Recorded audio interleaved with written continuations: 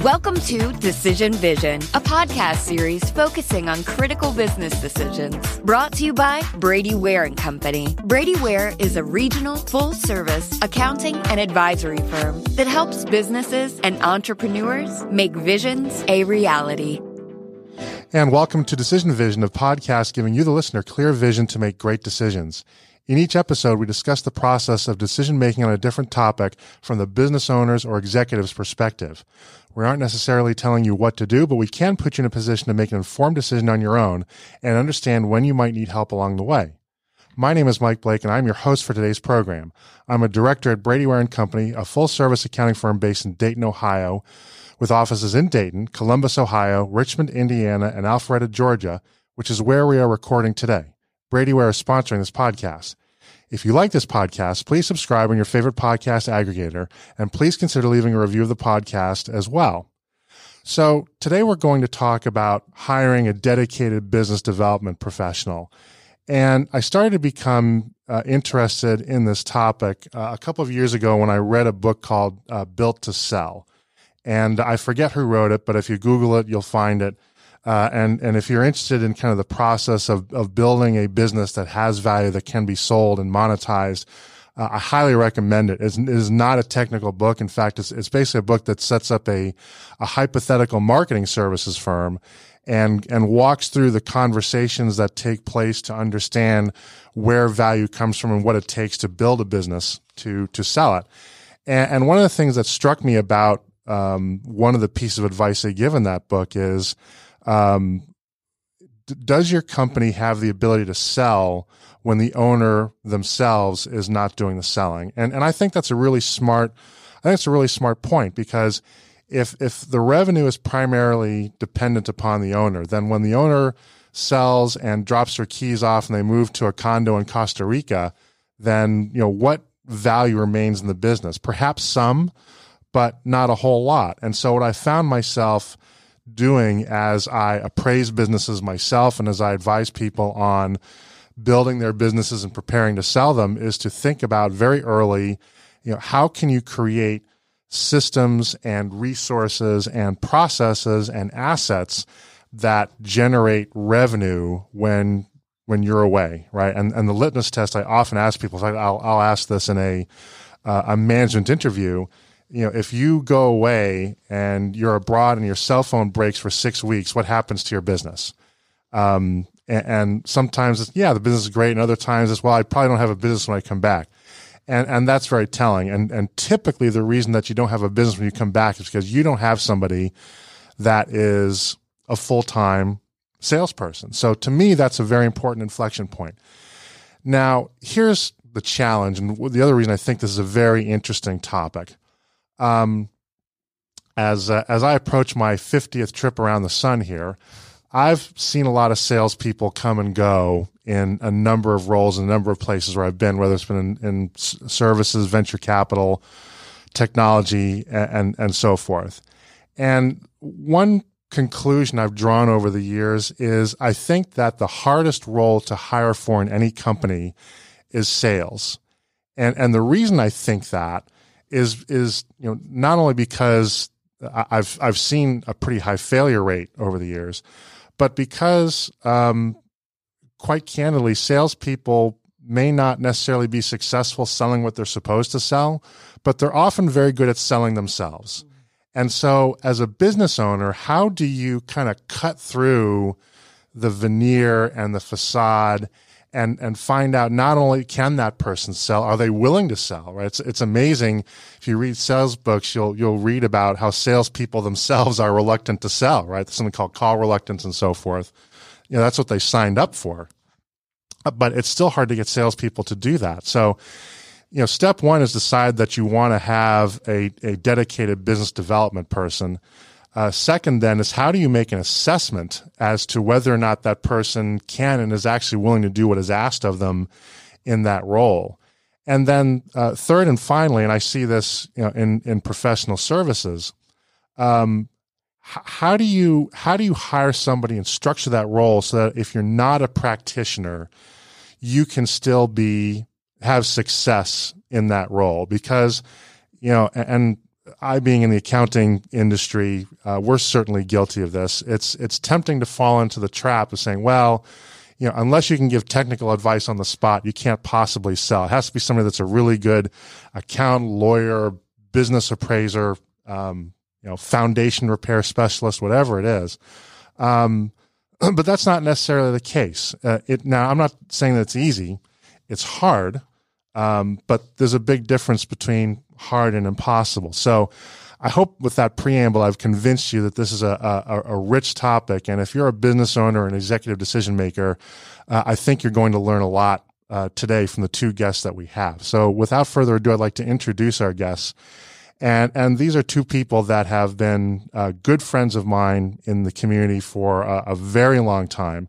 I consider them not only friends, but I consider them the mentors. And often, even if I don't necessarily speak with them as often as I would like, I think of them a lot, especially when I have a decision that I have to make. I ask myself, what would they do? Or if I were talking to them, what would they say? And I know them well enough that I know what they're going to say. If I have to ask the question, I've already failed.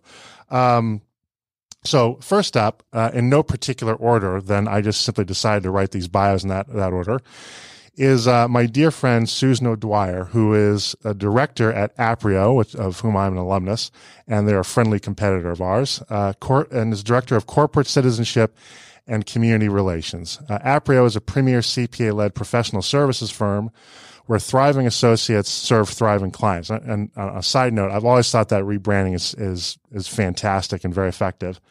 Their purpose is clear. They advise clients that they can achieve what's next, whatever that may be.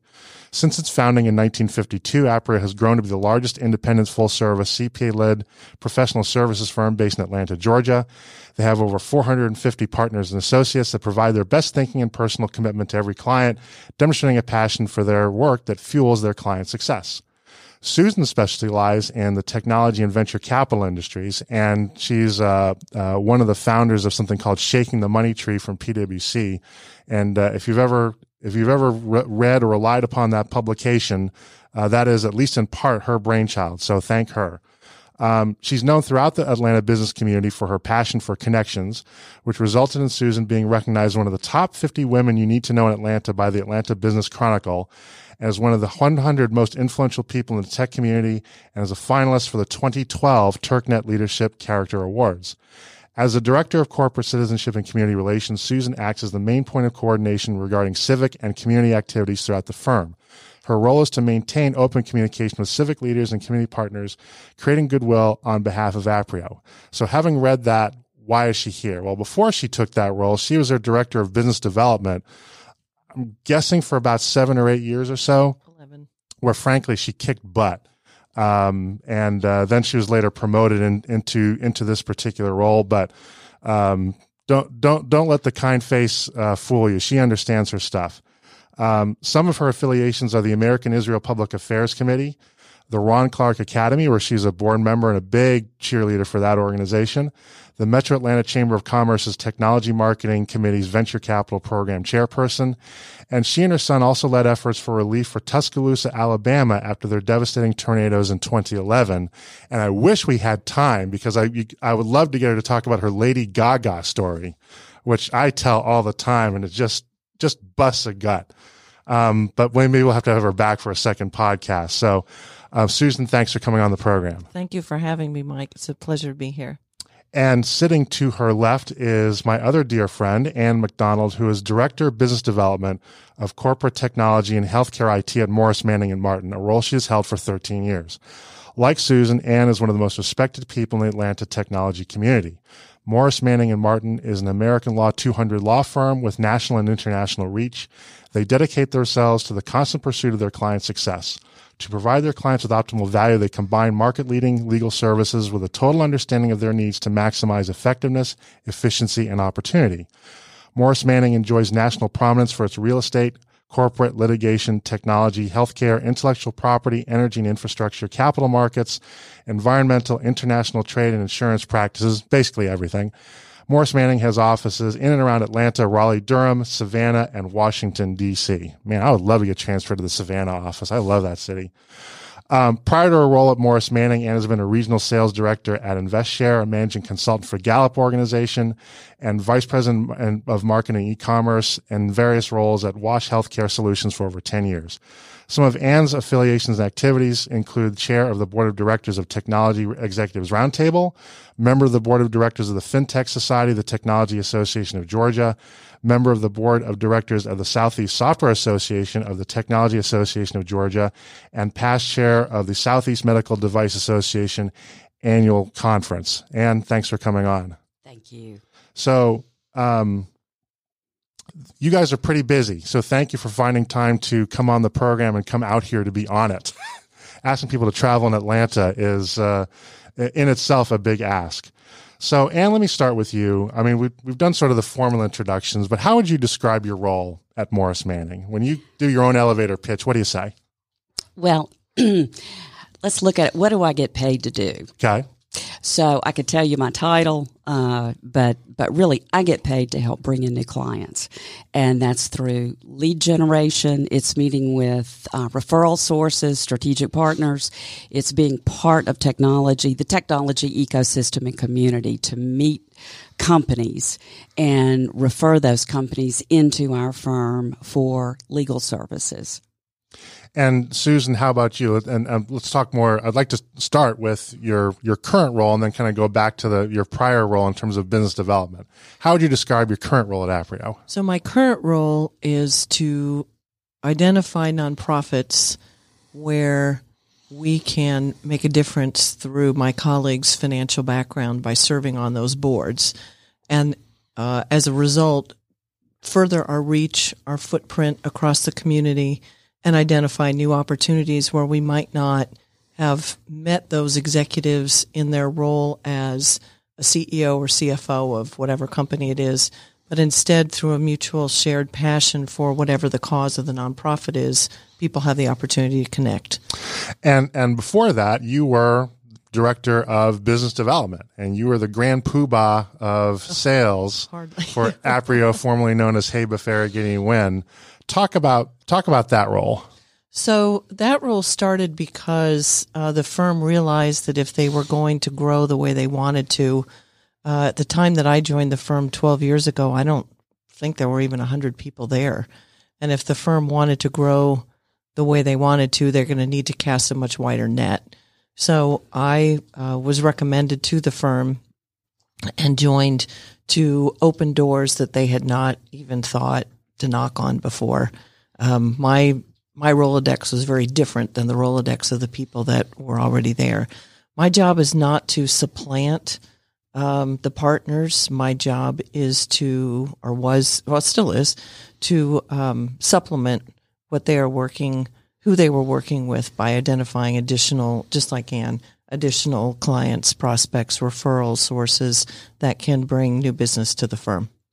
And to be clear, Susan, you're not an accountant and you're not a lawyer, correct? That's correct. CPA is just 3 letters in the alphabet to me. No, I'm not an accountant. Yeah, and same here, right? I tell people if I answer an accounting question, it's instantly malpractice. I don't even do my own taxes. So, so as non-practitioners, how do you think that impacted or impacts your ability to communicate the value of what you're selling to the marketplace? Do you think that gives you a different perspective that is helpful? Do you think it holds you back in some way? What do you guys think? Ann, why don't you start? Okay. Well, it's, I have a background in business, and I've, as you said, never worked for a law firm before. But when I talk to companies, I talk about their business with them, ask them questions about it, and find out what their needs are, and then refer them to the subject matter expert within our firm who can help their businesses grow through legal practices. I also, one of the things that I do is to help provide the value-added services that we're known for. So I leverage my network of relationships to help that company grow as one of our clients. So it could be introductions to sources of capital. It could be introductions to organizations where they will meet prospects, strategic partners of their own, and then also introduce them to potential clients who are also clients of ours. So those are things that don't have to do with providing legal services, but it's a value add for our clients. And Susan, how about yourself? Did you ever feel that being a CPA, or not being a CPA, sorry, not being a CPA, that give you any kind of advantage in the market, and were there times where you felt like maybe it held you back in some way? So I was a journalism major. I never took a class in business in my life, but what I was taught was how to get the story out of a person so that we could tell it to our readers. Okay. So I ask a lot of questions. I don't talk a lot other than to ask questions. And as Ann suggested, that's really just to identify what colleague would be the best source of answer for whatever it is their question is. In some ways, I think it's been a benefit not being an accountant because I don't have a clue what the answer is. So I can really focus on figuring out what their question is. Sometimes they don't even know, the client doesn't exactly know, but by me rephrasing back to them what I hear them saying, sometimes we've redirected what it was they thought they needed to something else. The other thing I would say is that I obviously can't speak for lawyers, but for the attorneys that I work with, the accountants that I work with, sometimes I think they can be very focused on what it is they know, but they're not so comfortable with maybe what our other colleagues do. So it's being able to recognize opportunity for anybody in the firm as just opposed to what it is they specifically are able to do, which means we have a lot better shot of bringing them in as a client. So, and that's interesting. So I want to follow up on that. When you're a practitioner, and I am a practitioner, it is easy to fall into the trap that no matter what you see, it looks like something you do, right? There's a saying that when you're a hammer, everything looks like a nail, right? So if I were an auditor and I'm talking to a potential client, then I'm thinking in terms of how would an audit help this client, right? Because that's how I'm wired. It's not that you're a bad person, but that's just sort of what your worldview is. Whereas the proper treatment of that conversation is to probe, and maybe audit falls out of that, maybe tax falls out of that, maybe something entirely different falls out of that. And as more of a generalist, if I can use that for lack of a better term, right, that positions you and empowers you to, I guess, be kind of more broadly curious. The other thing I would say is that it's while it's my job to help identify what the issue is and who the right subject matter expert is, I don't have to know how to do what it is the subject matter experts do. I just have to listen for what are the trigger words for opportunity for every single line of service or business skill set that we have, and then be able to direct them to that. So I can give you an example if yeah, you would great. like. We love war stories. Okay, so I am sitting at a table for a dinner that has assigned seats at a nonprofit that I've been on the board of for 20-something years. And I sit next to a person who, I have no idea how I missed this man, but in 20-something years, I've never, ever laid eyes on him. And I asked him about what he did and how long he'd been involved in the organization, so on and so forth. And he tells me about his company. It's a software company. And almost as a throwaway line, the very last thing that he says to me after he's described his company is, we just invested $5 million in a new software that we're going to be rolling out to our clients, which are national, in the next couple of months. And I said, oh, did you get the R&D tax credit? And he said, I don't know what that is. And I said, well, the state will give you money back if your developers are in Georgia. So if you send the work to be done in another country or another state, they're not going to pay. But if it's here in Georgia, he says, well, yeah, it's here in Georgia. And he named the town. And he said, tell me more. And I said, hi, I have just told you everything I know about it. But tomorrow morning, I can have one of my colleagues, we have 25 people who specialize in this area, help you. Here's my number. Call me at 8 o'clock. Okay. I don't ever have a problem finding a colleague who's available for an opportunity. Sure. Okay. That's not a problem. Yep. So I didn't have to know how to do the tax credit study. I just had to recognize the opportunity when he said, we just invested $5 million. Yep. So. Okay. So, Ann, I want to ask you this question. Susan touched upon this about 5 minutes ago, but I'm curious, and I've never asked kind of your origin story. How did you come to land at Morris Manning? Well, it's interesting. I came to Atlanta in 2004. I worked for the Gallup organization as a consultant and executive coach, and then went to work. I was here for about a year working for Gallup, then was attracted to another startup in the fintech area, and worked there for about a year. And a mutual friend I worked for John Yates, and a friend of John's who I also knew had heard that John was looking for someone who had sales background and was not an attorney but understood the sales process. And so he put us together, and I interviewed with John, and he was looking for someone. So that's how it happened. And why did you feel at that time that was a good role for you, that was a platform where you could be successful? That's interesting, because I don't know that I could ever do that for another law firm. It was John Yates' personality. He is how dynamic he ran his sales processes. It was operated more like a real corporation rather than sort of a slow process. I was used to very fast, very successful operations, and it was his the way he viewed the market, also the way they view their clients.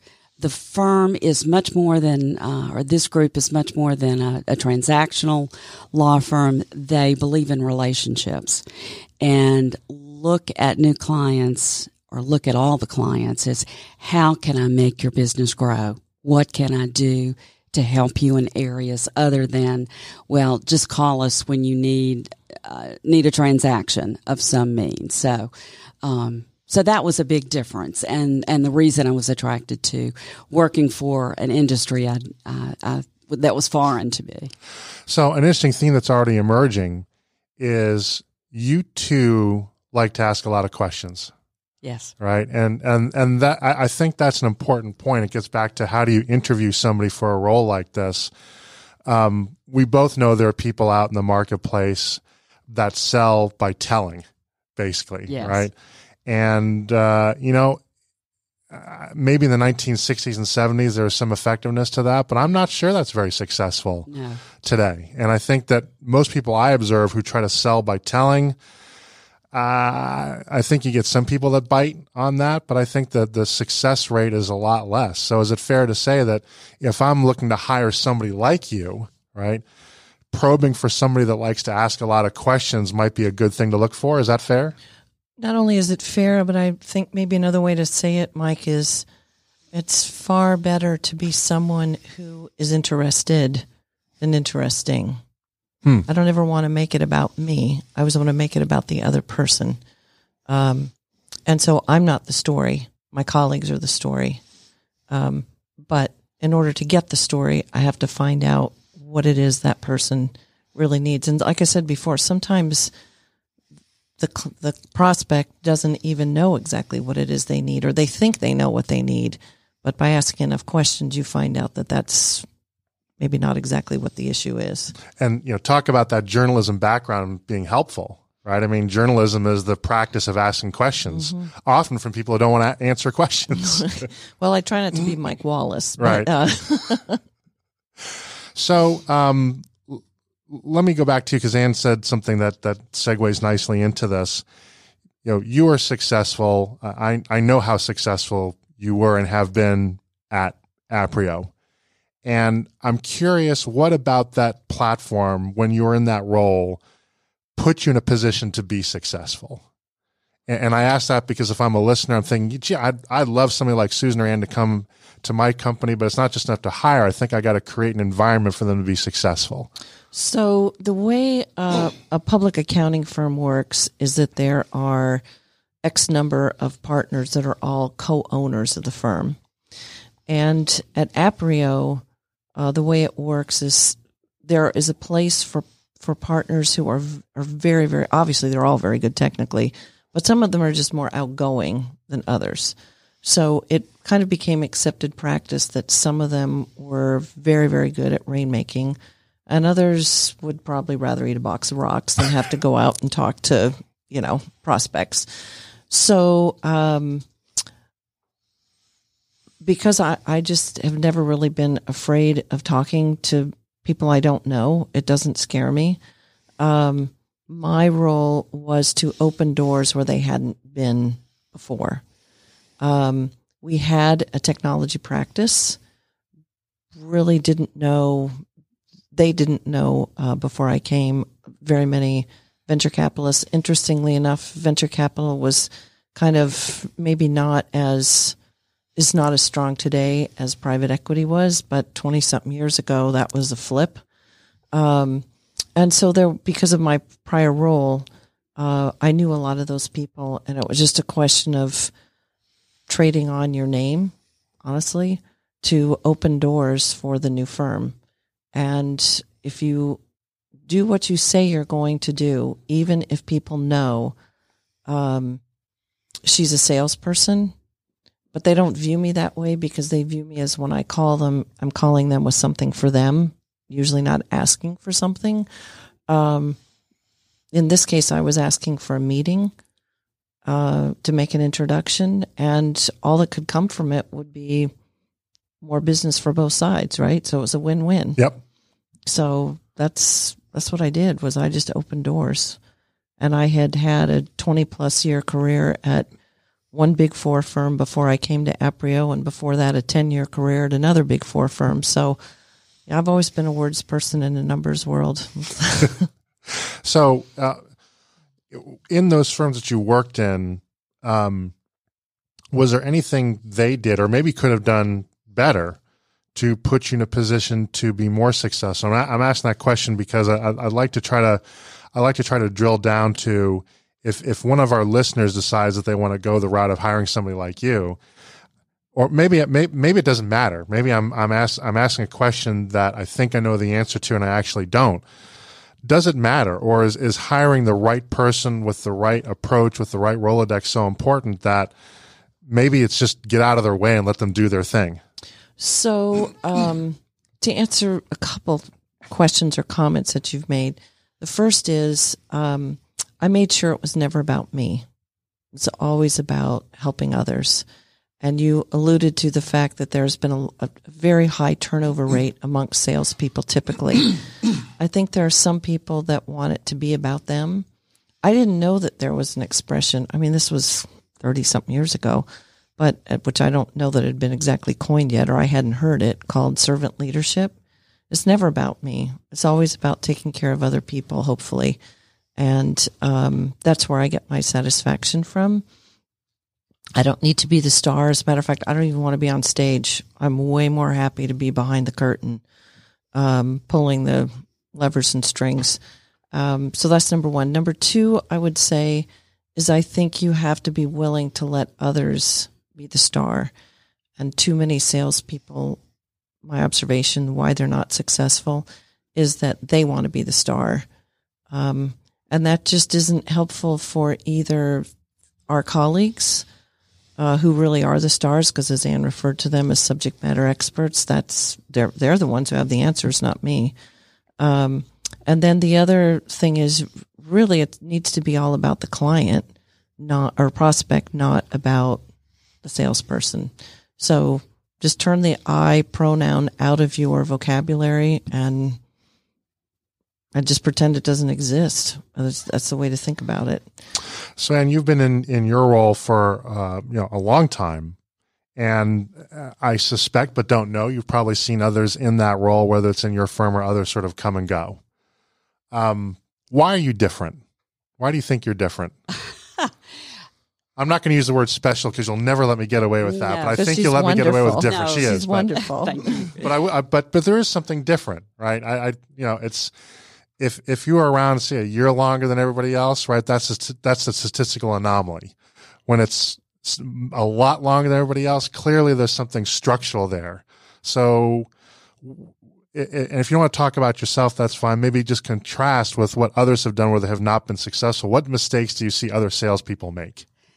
Well, I think Susan touched on it. I think it's important as a business developer salesperson that you have the maturity to understand the sales process with a service organization, and the important person or people in the equation will be the company and the attorney who they have the relationship with, or attorneys, multiple relationships.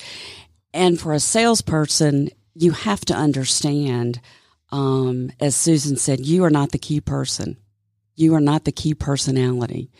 You are the go-between and the facilitator for the relationship. The company has to have the primary relationship with the attorney in our case.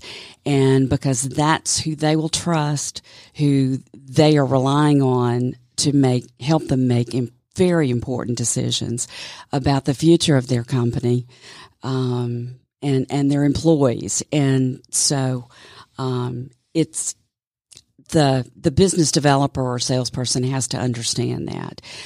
It's also a different role than I have had as a salesperson, in the past. And I don't close the relationship. I don't close the win. I make the introduction to our attorney, and then it's a handoff, and I can't close the win. Right. So that takes another level, I think, of understanding and acceptance. Actions. In that I help coach the attorney. You know, it's such a hard position to be the one who's making the widget, the one who's providing the service, and then also the salesperson. And you have those two distinct roles in companies, but you don't as attorneys. So I help coach the attorney. I mean, they're working on deals. They're working on they're creating the legal product, but then they also need to nurture the relationships of prospects. And as I tell them, don't dig the well when you're thirsty. You need to be part of the sales process all along, even though you're very busy with providing the services. But I will coach attorneys and help them with closing the deal, closing getting the client in. So, but that primary relationship is with them. So one thing that falls out of both of what you said, and another kind of talking point, is I think a common thread is humility. And I'm sure it sounds intuitive to the two of you, but if you think about how we portray somebody who's in sales in the media, right? Think about Glenn Ross, right? Always be closing, hard charging, high ego, right? And you sort of have to own everything. But in my experience, I'm curious about if you agree, you know, in a lot of respects, business development can kind of be like trying to swing a baseball bat. The tighter you grip it, the less well it works, right? The harder you try in some respects, the less it works, right? So is it fair to say that if I'm interviewing somebody for that role, another thing I want to look for besides curiosity and the ability and desire to ask questions, I guess, is also some humility to it. It's a funny line that you walk, because you have to be confident enough that you can call on a CEO or a CFO and expect that person is going to take your call because you have some prior relationship and respect with each other. But then you also have to be willing to take a step back once that person has agreed to meet with you, that someone else is really the reason why they're there. So it is a little bit odd. I think you're also looking for your listeners for some ideas about what are things that are helpful when you are looking to hire a business development person. I would say the other thing is, don't look for someone who expects this to be a regular job, a 9-to-5 job. I mean, there are countless breakfasts and dinners that Ann and I have been at that require very, very long days. It's almost like a school bus driver. You're really busy in the morning, you're really busy in the evening, and then you kind of, in the middle of the day is when you're doing all of your prep work for the next couple of meetings. But when you are going to these meetings, you're not just walking in cold. You're doing your homework ahead of time. What is the group about? Who can I expect to be there? Are there people that I am particularly looking for? How do I connect people who I meet there with resources that will be helpful for them? All of that is happening before or after meetings, but it is a lot of very long days, and you have to find people who are willing to make those kinds of time commitments, I think. I also think there typically are two different kinds of salespeople, hunters and farmers. And I think this is a combination of those roles. You have to really be hungry and be a hunter, but you also have to be a farmer in that you're nurturing relationships, you're doing coaching. There's some additional characteristics besides just being the Glenn Garrigan, Glenn Ross, dialing for dollars kind of coffees for closers. Yes. Yeah. And that balance is going to depend a little bit on actually a lot, I think, on the nature of the industry that you're in, right? In professional services, a lot of farming, because that person may or may not need that service in a particular point in time, right? For me, it can be a 2-year sales cycle. Maybe accounting less because everybody needs to file a tax return, where someplace in the middle. On the other hand, if it's somebody that does flood remediation, then that's a very short sales cycle, right? So you sort of have to understand kind of where you fall in the continuum. I put one loaded question into the list, but you guys had a chance to see it, and you didn't tell me I couldn't ask it, so I'm going to ask it because I do think it's relevant. The two of you happen to be women. I knew it was going to be question number 8. The two of you happen to be women. Do you think that has impacted your ability to be successful in your respected roles, either in a positive or a negative way?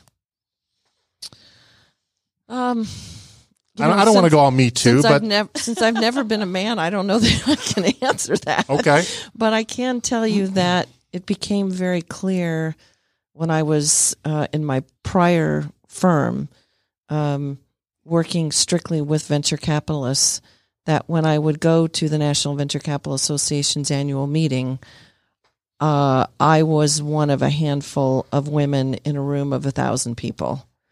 And so how are you going to stand out? And I chose to use bright colors. So people who know me know that I'm always wearing, I never wear black or navy unless I'm going to a funeral. That's true. I've never seen you in either of those colors as long as I've known you. Yeah. That's right. And so you have to do something to stand out in a crowd and be different, especially when there are competitors who do not have a business development person but send their practitioners to the same events I'm at. How am I going to relate to people in a way that will be memorable when I personally can't answer their questions, technical questions?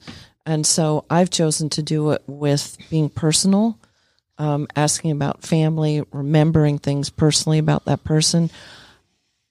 Do I think a man would do that? I don't think so. I've yet to meet one who ever remembers anything personal about other people. They just, I mean, at a networking event, they just don't, or they don't ask about it. And I think being a woman, it's safer to ask those kinds of questions without feeling like maybe the person thinking, why is this person getting so personal?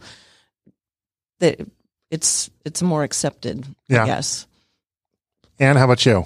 Oh, I really don't think gender has much to do with it. I do think, as far as salespeople go, I think women may have an edge for some of the reasons that Susan listed. Especially in tech, right? I mean, there aren't that many women in tech, period, yet. Oh, well, that's true. Mm-hmm. But it's interesting. I go to, of course, we go to a lot of events, and there are not a lot of women typically in the room. And I don't notice that anymore. I don't either. It's not even a something that is a factor. But we are good about making connections and probing without seeming to be too direct, and maybe more natural empathy too. And more natural empathy. I think that may be a factor.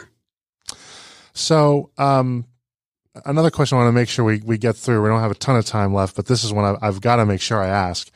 And you and I were talking a little bit about this before we came on. Imagine that you're going to hire your successor. What is an interview question you would make sure you want to ask your successor? What would they have to answer for you in a great way to say? And you'll tell John Yates, John, when I'm ready to hang it up and I'm ready to be on a beach in Tahiti, this is the person you got to hire because they answered this question great. Oh, Mike, that is a tough one. One question.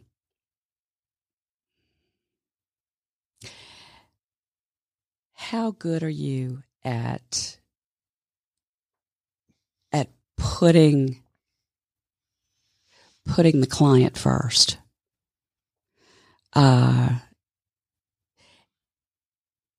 Representing the client to the firm and then representing the firm to the client, instead of making this a personal quest. It's a way to. I mean, it has to be all about helping that company, that client grow, and the depth of relationship. And I'd like to know about the experience that the interviewer or interviewee would have with those kinds of relationships, and then the whole coaching factor of helping attorneys to be successful, because that's a good part of what this job entails, and it's providing tools for them. It's providing answers. It's providing coaching in a way that they can tolerate. That's nudges and not here comes the wisdom. Yeah, and that's really interesting because I've long thought of both of you as much as anything being air traffic controllers. Right, controlling yes. Connections and coordinations and stuff, and the way you describe that role, I think may be different than what a lot of our listeners thought going in, because we the notion of sales for many people, when you think of it, is a unidirectional process. Right, I've got something, I'm going to communicate it to you, and you want to buy it, but the way you describe it is once you initiate that relationship, now you're representing the client back to the firm as well, and yes. to make sure they're treated well yes. and they're treated appropriately and they get the right service. And even if, and I'm going to step out here, but I suspect this is true, even if sometimes that may mean that you're not the right firm to serve them yes. necessarily. Right? We're not, not all things to all people, can't be if you're successful. That's right. And so it's very interesting. I think there's a big learning point in there for that piece of advice and the way you'd ask that question. Susan, you have a little bit of extra time to noodle on that. You're interviewing the next director of business development for Aprio. What do you ask him? Describe how, when you were given a prospect's name, a company or a nonprofit, not necessarily a person, and you don't know a single person at that company, but you have to get in the door of the CEO. How would you do it? What are the steps you would take to open that door, and how long would it take you to get there? Oh, that's good. Now, that last part is loaded, I think, because the knee-jerk reaction may be, well, I could get in there in 2 weeks. How would you do it? Because you want to show that you're quick and effective, right? And then I can see on your face that SO face of skepticism, like, it ain't 2 weeks, man, right? We're talking months. You're probably looking at months if you're going to sell them the way that you think that is appropriate and realistic, right? Yeah. 2 weeks is boiler room territory. Mm-hmm. Yeah, that's just nonsense, and it's not going to work. So you've already identified yourself as a phony in my book. So, 2 more questions, and we've got to go and let you guys get back to your day jobs. How much has social media played a role in what you guys do? Are you guys social media people at all? I know the answer to this question to some extent, but our listeners don't. I'll defer to Ann, because for me, it's irrelevant. So I'm just being honest. Well, we have a marketing department that uses social media, right? But do I? I live on LinkedIn, if that is considered social media. Yeah, I think so. It is. So I live on that, but tweeting and posting stuff and all of that, I completely defer to the queen of it, which is Ann, because I don't do any of that stuff. I use it to learn, but I don't use it to push the company. Probably I should, but I just don't. If I ever see a selfie of you on Instagram, I'm calling the police.